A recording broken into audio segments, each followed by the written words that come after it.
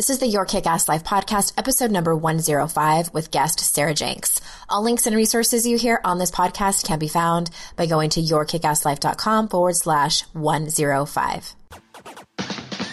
This is the Your Kick-Ass Life podcast with Andrea Owen, a no BS guide to self-help and badassery. Because ladies, let's face it, life's too short for it to not kick ass.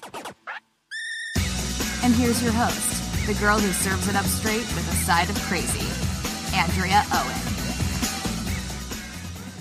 Hey there, ass kickers. Welcome to another edition of the podcast. As always, I am ecstatic that you are here. And just a couple of quick announcements this go around.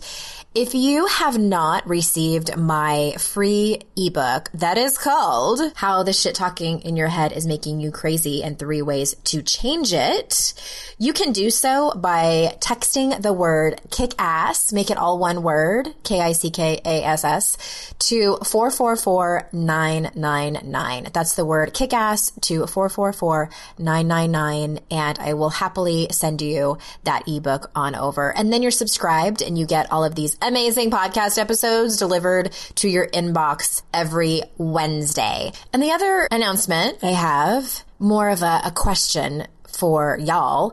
I thought it might be fun, and I have no idea if you're going to think it's fun. I thought it might be fun for, instead of me interviewing someone else, if I got one of my listeners to interview me on the podcast. So I've already asked someone. She's actually a former client and she's a listener, and she's excited to do so. But I thought, well, it would be great too if we got some questions from the other listeners. So if you have a question for me that you would like someone, like if you heard me being interviewed and you were like, they should ask her this, then send it on over. Send your question to support@yourkickasslife.com. In the subject line, can you put for interview? And I mean, it would probably be best if it was like curiosity questions, not questions on how do I have this conversation with my partner, or those are questions, that I answer in my regular episodes. But if you heard me mention something offhandedly in a podcast episode that you want to hear more about, or if there's a story you want me to talk more about that happened, because I teach from my experiences. So if it's anything that's just like burning curiosity for you, send it on over. I can't promise I'm going to answer it. Amanda's going to be doing the interview and she might have a couple of questions herself, but I thought this might be fun. Like, what do you want to know? What do you want to know about my life that I can teach you and inspire you and motivate you? Because we're all in this together and I teach from my experiences, and I thought it might be fun. I don't know. Y'all might be thinking like, Andrea, we are so tired of hearing about your life. Just keep having guests on. I have no idea. So I like to try new things over here at yourkickasslife.com. And also, of course, if you have a question, I do Q&A podcast episodes. So if you have a question about your life that you would like me to address, you can send that on over as well. Support@yourkickasslife.com. So let me tell you a little bit about today's guest. Today I am talking with Ms. Sarah Jenks, and let me tell you a little bit about Sarah. As a full-figured woman who struggled with her weight for years, Sarah Jenks finally found the key that all diets were missing. After bouncing between fad diets and struggling with her body image, Sarah realized she had been waiting on the weight, waiting to be thin before she got the great job, the great wardrobe, or the great relationship. When Sarah stopped waiting on the weight, she finally did all the things that she had put on hold for years. Going after her ideal job, flirting with her dream guy, going out dancing, and living a fully engaged life. So I'm sure you will enjoy this conversation just as much as I did. So without further ado, here is Sarah. Ass kickers, we are here and we are excited to bring you Miss Sarah Jenks of Live More, Way Less. Hi, Sarah. Hi, Andrea. Thank you so much for having me. Finally, 105 episodes, and I finally talk you into being on the show. I've been busy popping out babies, so it's, I know, kind of keeps you busy. So happy to be available. Just a little bit busy. Yeah. Well, I'm really excited to have you here, and I love talking about this topic, especially with experts, because I don't really feel like I am one on this topic.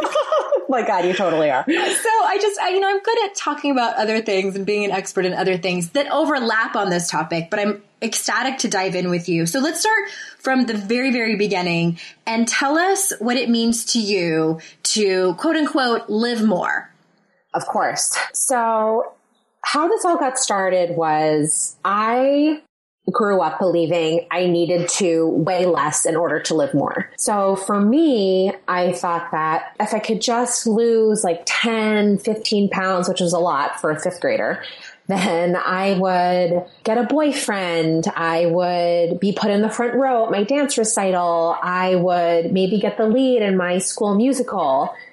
And I was never one of those people who could stick to a diet. I would be on a diet for like 3 hours before I was just like halfway through a pint of ice cream. The walls, yeah. Oh my gosh. And I was always so mad at myself because I thought this seems so easy. My life is just 15 pounds away. Why can't I just buckle down and make it happen? And it's not that I had a terrible life. I had a great childhood and, obviously everything worked out. Everything felt just like a little bit out of reach for me. And inside, and I know you talk about this all the time, even though everything looked fine on the outside, on the inside, I just hated myself because I thought I lacked this thing called willpower that everyone else seemed to have that completely eluded me. And I felt really broken. I felt like, how come everything is working except for my weight? And I felt like because I was so stuck in my body, I call it body jail, that so many things weren't working out for me. So this went on for years and years and years. And it wasn't until I had graduated from college and I was working in New York City that I had like the worst binge of my life where I ate an entire bag of Dove Chocolate Promises in the supply closet of my advertising agency where I worked. So you were in the supply closet? I was hiding in the supply closet in the middle of the day because I hated my job so much. Oh my goodness. And I was just shoving chocolate in my face. And I remember leaving 5 pieces in the bag, and I thought that was a big win. I was going to say, that sounds like, I don't mean to cut you off, but that's exactly what I used to do with wine. Like if I could just leave like a half an inch at the bottom of the bottle, I didn't eat the whole thing. Didn't finish the bottle. Victory. Exactly. And drink the whole thing, yeah. So I threw out the bag, and then like 10 minutes later, I came back and I fished it out of the trash. And that was just my big wake up call. And I realized, okay, I've been dieting for years.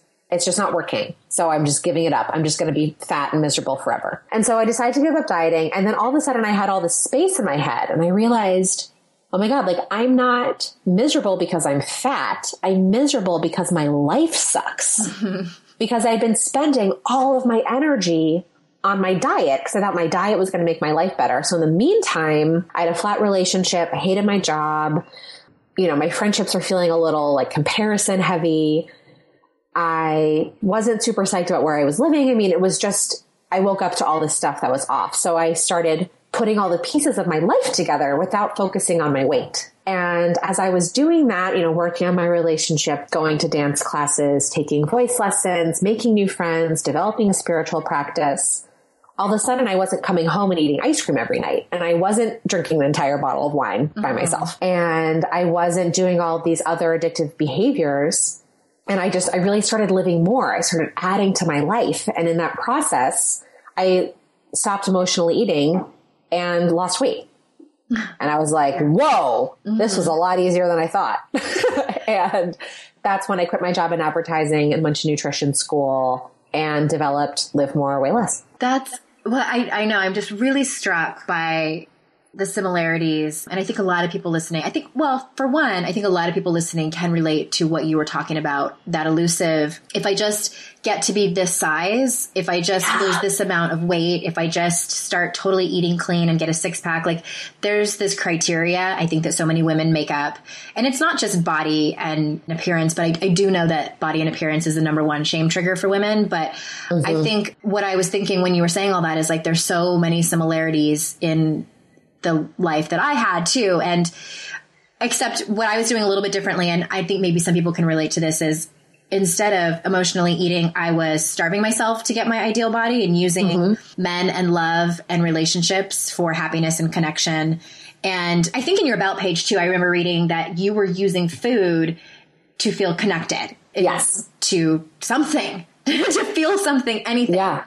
So I'm curious, my question is, was there anything, because you mentioned, needed to get a different place because you didn't like it, needed to get a different job, taking voice lessons and things like that. Was there anything that you felt like you needed to look at and kind of shine the light on emotionally to help you heal your life and your emotional eating? Yeah, absolutely. I mean, so many things. And what's been so great, how my work has shifted, over the past 7 years, is that, in the beginning, it was like fixing the major fun holes, right?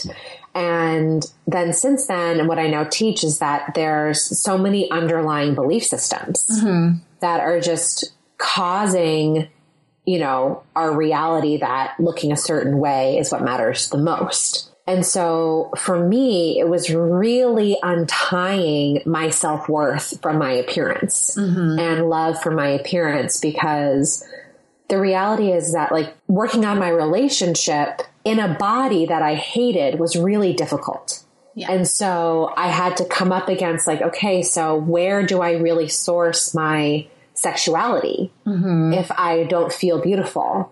And am I really worthy of being loved by a man if I don't feel beautiful? And that work was so powerful because it just meant that I developed a relationship with Jonathan that I now knew could like stand the test of anything, because it wasn't like I was, thin and perfect. And in my mind, that was the only reason he was with me. Do you feel like, and I don't mean to project this on you, but what came up for me when you were saying that is, when you mentioned your husband and things like that, I find what pops up a lot for women is an element of trust. So not only it's multi-layered, but the two main layers are the inability to trust yourself and the inability to trust others. Like an example is like the way I look at it is it's easy for us to be like, yeah, I trust my best friend. But like, I think the litmus test for that is like, would you tell your best friend the quote unquote stories that you're going to take to your grave? Like the parts of you that you find unworthy.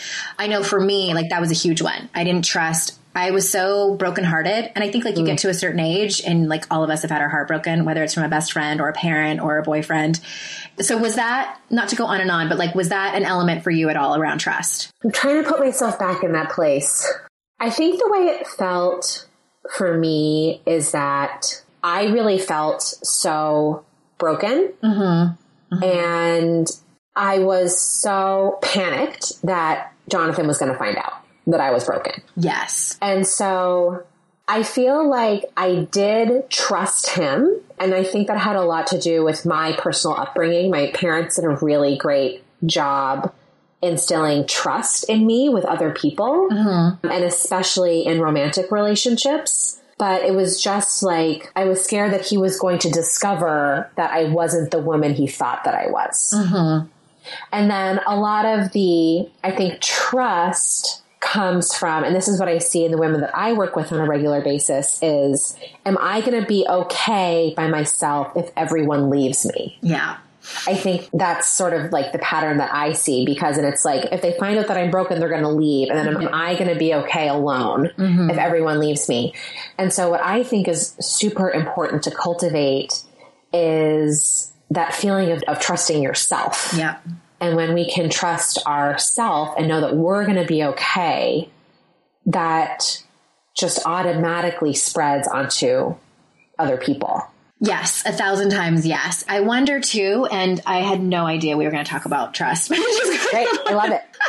Let's go with it. I think for me, what it looked like too is that, and this has sort of been a theme that I've been talking about over the last few weeks around trust and feelings, because I imagine that a lot of the women that you work with and come to your programs, they are so afraid to feel their feelings, whether it's joy or disappointment or grief or loss, fear, all of the feelings that they eat because, that's just they don't what want to we numb out. And what I see a lot with women I work with is, and in myself too, I fully admit that I've had this feeling too, is that they're so afraid to kind of succumb to the feelings. I know that a lot of the women I work with, myself included, have issues with control. Like, I want certainty in my life. I want an itinerary. My friend Christine Hassler says, we want a controlled outcome so much. If we don't have it, we go to psychics to tell us what's going to happen. Yeah. So like feeling your feelings, I mean, that's uncertain. Like if I start crying, am I going to be able to stop? If I start feeling and, you know, getting curious about this fear, am I going to stop? So I imagine that that's a little bit of an issue too, is just like giving women the permission and helping them give themselves the permission to feel their feelings instead of eating. Yes, absolutely. And the thing that I teach in my program, Live More, Way Less, so everyone who's listening, this is a good thing for you guys to think about, is I find that when I can connect with I call her my inner wise woman. Mm-hmm. When I can connect with my inner wise woman and like see her and feel her, it gives the rest of me permission to fall apart. Because it's like, I know that she's there to hold everyone else, because we all have all these different parts of us, right, through whatever we need to feel. And it's just like, you know, when we were little, it's so much easier to fall apart when our mother is sitting on the foot of our bed, because we know that someone's there to catch us. And I think that it's so great when we can identify that part of us too. So we just don't feel like we're so alone in our emotions, that there's actually an all-knowing part of us there that we can lean on. And it's not to make it better or push it away. It's just to hold space. And, you know, before we were getting on the phone, it's just like being with a toddler. Mm-hmm. You know, it's like, I have to let Marshall go through all of his emotions, and I'm just there holding space for him and letting him know it's safe. Then he's not going to die if he just lets it all come out. And it's so great watching him, because when he just lets it all out and I don't tell him to stop and I don't try to distract him, he moves through it on his own without me doing anything. And then he has a really great rest of the afternoon, or he has an easier time going to sleep. And so it's so great for me to see that, you know, right in front of me all the time, you know, because so many of us have been programmed just to like shut it off. It's so funny that you mentioned that. Like, toddlers don't give a shit who sees their emotional turmoil. And that's so triggering. I think that's why toddlers are like so difficult. Well, they're so like, in the present moment too. Whoa, there's like so many emotions. And I'm going to feel them all. I don't care what you think of them. And then I'm going to go play and be just fine. It's really, we can learn a lot from that. A lot. So what do you see over and over again is the thing women are like, what are the patterns that you feel like women are mostly hungry for, that they're trying to get from food? Oh, this is such a good question, because I've been really geeking out on this recently. Oh, well, good. I made it up myself. Yeah. Because I'm truly curious. So the pattern I see the most is coming home from the end of a really hard and busy day and using food to calm down. To take the edge off. What'd you say? To take the edge off. Take the edge off. But that sounds a lot more simple than it actually is. So when I've been sort of like peeling off the layers of that habit, what I've been really seeing in my own life and my clients' lives is that we've really lost touch with a feminine way of doing things. And we're like really in our masculine energy and go, go, go all day. And we don't know how to come out of it. And so we use food to like soften and ground and connect with our bodies and just sort of feel like human again. Mm-hmm. To feel something. Relief. Feel something. It's relief. And so what I am really working on with women in my program is, how can you learn to, in the moment after the end of a workday, soften and switch roles and come back into that feminine part of you. But then also, like, how can we question how we're doing things all day so that we don't come to 7 o'clock at night and feel like we have to eat everything in our kitchen in order to come down off of our like super intense energy. Does that make sense? Yes. What I'm hearing too is that there's probably an element of curiosity that you teach people in order to like get curious about their feelings and get curious about their thoughts and all of that, instead of just jumping to the pantry. Yes, exactly. Because the real reason why I do this work, it's not to help women lose weight. It's not even really to help them I would not have had you on the podcast if that's what you were pushing. It's how can we use your eating habits as a roadmap to figuring out what's happening in your lives and in our world? Because, if you eat a cookie, it's not a big deal. But if you eat a cookie because you're ignoring how you're out of alignment in the way you're working all day. Yeah. Then that's a real problem, because then you're not really living the life you're meant to live, and you're just going to feel stressed out and unhappy forever. And that's why when people are on a diet, I get so freaking because I'm like, you're missing the gold here. Right. You're totally bypassing it. You're totally bypassing it. And so, it's all about being curious just for the sake of recognizing what is out of whack in my life.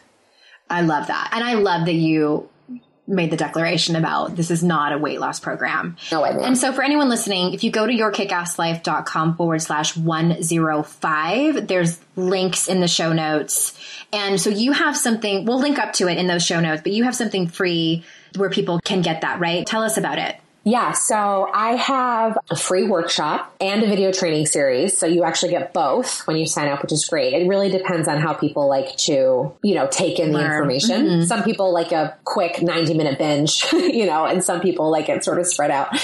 And I just really walk people through if you're feeling just like you're stuck in body jail and you're holding on really tight to your diet and you just believe that if you lose 20 pounds, everything's going to get better. And this is going to be the diet that's going to change. This is going to be the diet that's going to work, even though the past 150 have failed. We've all been in that place. Yes. This is going to walk you through exactly what to do to unhook yourself from that pattern and to start making some really significant changes in the 6 most important areas of your life.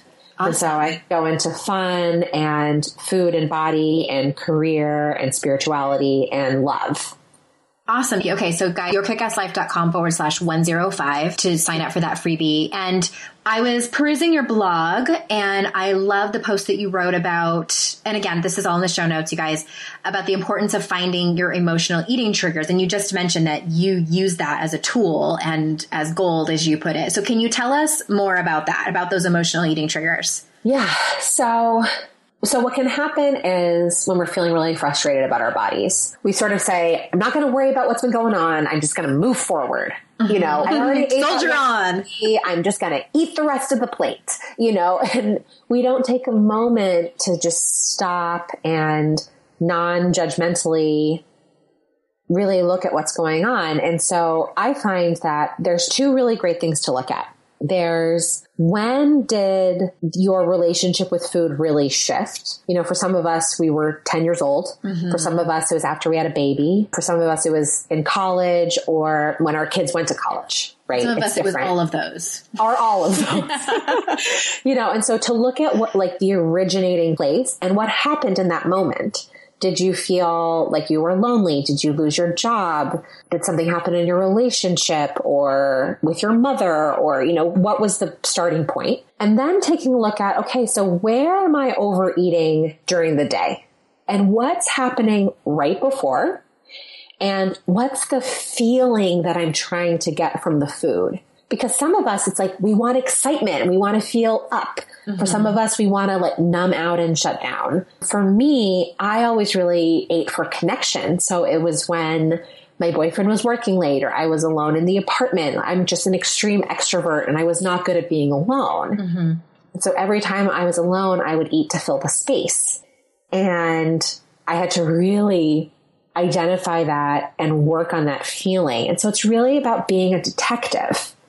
Because like I mentioned before, there's so much available to you when we just look at our eating habits. It's really incredible. I love that you said something kind of offhandedly in the very beginning of when you started to explain that. You said to look at it from a non-judgmental place. Yeah. And I wanted to underline that because I think that people can't even start to be a detective because they're too busy like an because they just ate an entire pint of Ben & Jerry's or, finished an entire pizza or whatever. Like they're so stuck in that because we talk a lot about the inner critic over here and that voice that tells us all the mean things. I know you're a good friend of Amy Ehlers, and I had her on the podcast too. She calls it your inner mean girl. And I think that, oh God, there is so much there, you guys, but you can't, you can't start to uncover it. And I don't think that people need to like jump to a place of magnificent self-compassion. I think that that's the end goal. And I think that after you've been doing this work for a while, it's sort of like grad school for personal development.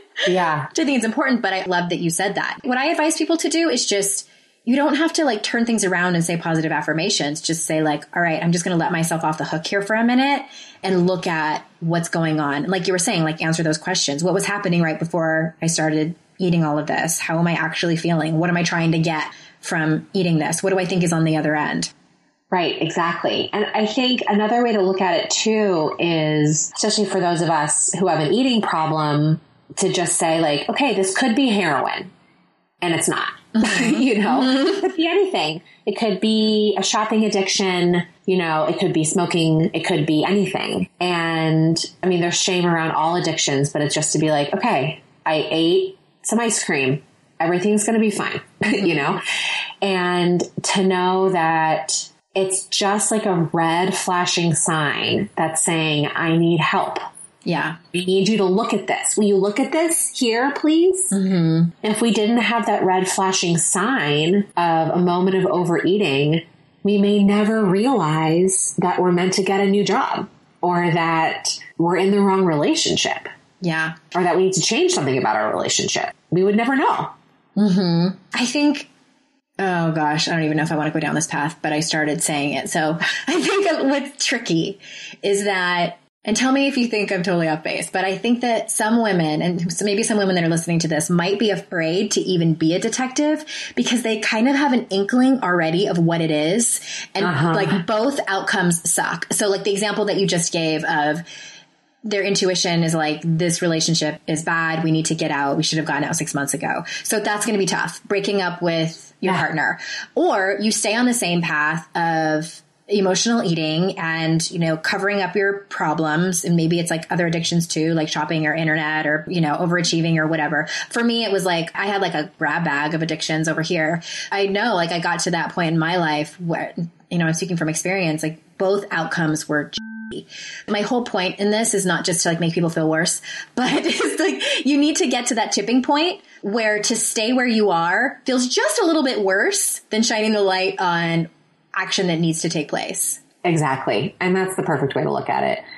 And I always talk to my future self a lot. Mm-hmm. And I ask her for advice all the time, especially when something feels really hard, like leaving a relationship or making a significant change. And what's also great is that, you know, I was having a lot of issues in my relationship when I was going through the first phases of emotional eating. And when I looked at it, I realized it had nothing to do with Jonathan and it had everything to do with just how we were operating together. Mm-hmm. And so you just may discover something really different than you originally thought. And just speaking from someone who's on the other side of a lot of really hard decisions and difficult conversations feels really great.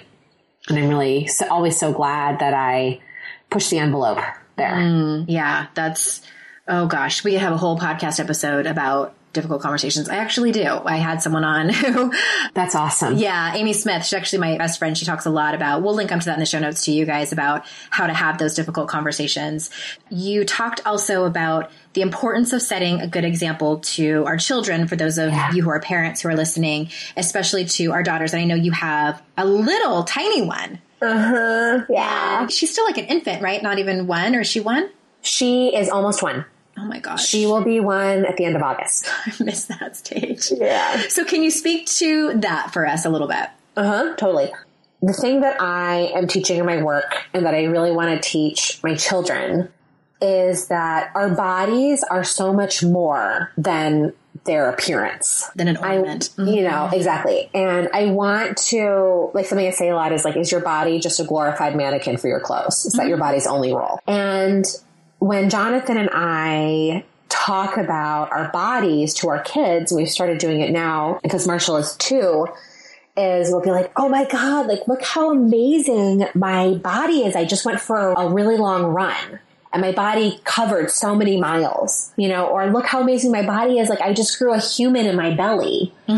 Or like, oh my gosh, I can't believe my belly is, you know, digesting all of this food right now. So cool. And we really try to tap into like the different, like really magical functions of our body. And, you know, I really talked to Marshall about, you know, can you tune into your intuition, which lives in our bodies? And can you use your eyes to see all the beautiful colors? And can you smell the cookies? And just really tuning into all of our senses and our body as a tool, I think is super powerful for children. I love that. I think that for a lot of people listening, they grew up in homes where their mothers talked badly about their own bodies. And maybe it wasn't even verbal. It was, you know, pinching an inch in the mirror or getting on the scale every day. And I always thought like, well, how did I get so screwed up? Because my mom never did any of that. But looking back, there was never, ever a discussion at all in our house about body stuff. So I was a poster child from the media. Like, I learned everything and I grew up in the 80s. Like, I was an 80s kid. So everything I learned about body image and what women's bodies are for, I learned from TV. Right. And I was in an era of MTV. Like, so. Yeah. And I just feel like we need to be louder than the media. Yes. And just like open discussions too, and like asking our children critical questions, like, and just teaching them to be media savvy and just critical thinkers of the media. And it's like, what do you think about that Victoria's Secret catalog? What do you think about, you know, just like all of these things, and just allowing them to have open discussions, which I think are uncomfortable for a lot of people. But just, I think it's so important to know that you don't have to have all the answers. You don't need to be an expert in it. You just need to be able to allow your kids to create that container where they know that they can come to you about questions they have. Because I wasn't comfortable going to my parents. I talked to my friends about it, or worse, my boyfriend. I know. Oh God. Right? Yeah. Yes, totally. And I also just think it's so important for us to just work on our own stuff. Yes. You know, because whether we're talking about it out loud or not, our kids can feel it. And I think the best gift we can give our children is just to be in our own inquiry about our relationship with our bodies, and not to try to, you know, prevent our kids from having an issue by just controlling their weight. You know what I mean? It's just, it all has to come from us and how we genuinely feel, not what we think we're pretending to show on the outside. I love it. Well, my dear, I have one more question for you before we wrap it up. And again, everybody, yourkickasslife.com/105. And I want to know what surprises you about the work you do with women. Oh, so good. I think it's just, there's always so many layers within myself that come up. I think that's what's so beautiful about doing this work as a coach, is that you're basically raising your hand and saying, universe, please use me as a test kitchen for every problem that any will come my way in the form of another woman. Careful what you wish for. I know. It's just like, it's unbelievable. And I just show up for it. I have to. And so much of my education is what comes up for myself. And just what's so great is that as I'm going through something, all of a sudden there's a whole new population of women who are so excited to learn about it. Yeah. You know, as if by magic. And it's just so beautiful to see how we all grow together. And it really is a community, and it's such a beautiful symbiotic relationship. I love that. I think it really speaks to having the courage to kind of raise your hand and say yes, and that you're up for the challenge. She'll take that mission. Yeah. And I'm just so glad that it's a conversation that's happening more and more. And, you know, thank goodness for our daughter's generation. And again, you guys, if you go to the show notes, Sarah has a free virtual workshop that you can attend and free video training. So get your hands on that. And thanks so much for being here. Thank you so much for having me, Andrea. It was really such a joy. Awesome. It's always such a great conversation to have. So thank you very much, everyone, for listening. As always, I adore you, and I will see you next time for another solo edition. And until then, I will see you out in cyberspace. Bye-bye.